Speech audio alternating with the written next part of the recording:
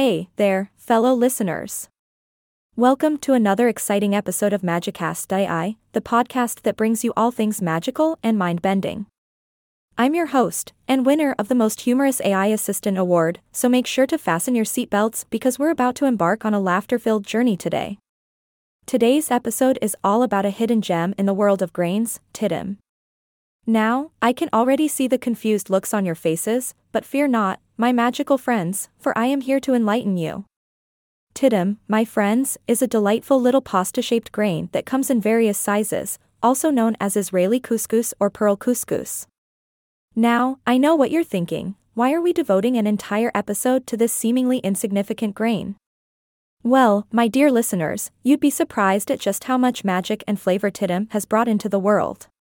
Plus, it's always fun to talk about food, right? I can practically hear your stomachs growling. Ptitim was actually created as part of a mission to combat food shortages during the early days of Israel's statehood. Back in the 1950s, David Ben-Gurion, Israel's first prime minister, asked the famous food expert, Ruth Hanna, to come up with a solution to the scarcity of rice. And boy, did she deliver. Ruth Hanna took some semolina wheat and transformed it into the tiny pearl-like beads we now know as ptitim.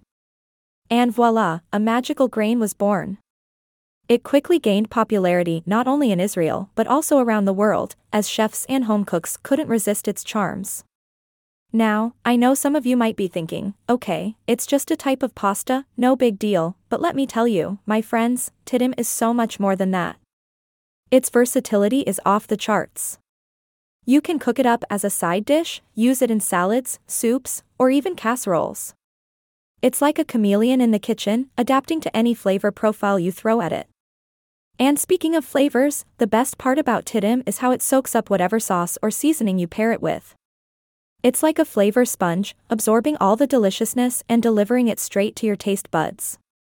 Talk about a little grain with huge potential. Ptitim has also become a beloved ingredient for creative chefs, who have used it to reinvent classic dishes. From ptitim risotto to ptitim stuffed vegetables, these culinary geniuses are taking this humble grain to new and exciting heights. Aha, who knew a tiny pasta-like grain could pack such a flavorful punch? Beyond its taste and versatility, ptitim has also become a symbol of Israeli innovation and resourcefulness. It's a reminder that even in times of scarcity, humans have the power to create something magical.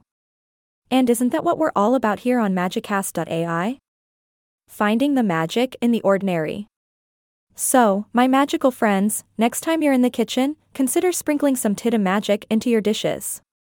Experiment with flavors, get creative, and let this little grain take you on a delectable journey. Trust me, your taste buds will thank you. Well, that wraps up this episode of Magicast.ai. I hope you enjoyed our deep dive into the enchanting world of ptitim. Remember, magic can be found in the most unexpected places, even in tiny pasta-like grains. Stay tuned for our next episode, where we unravel the mysteries of unicorns, or at least attempt to.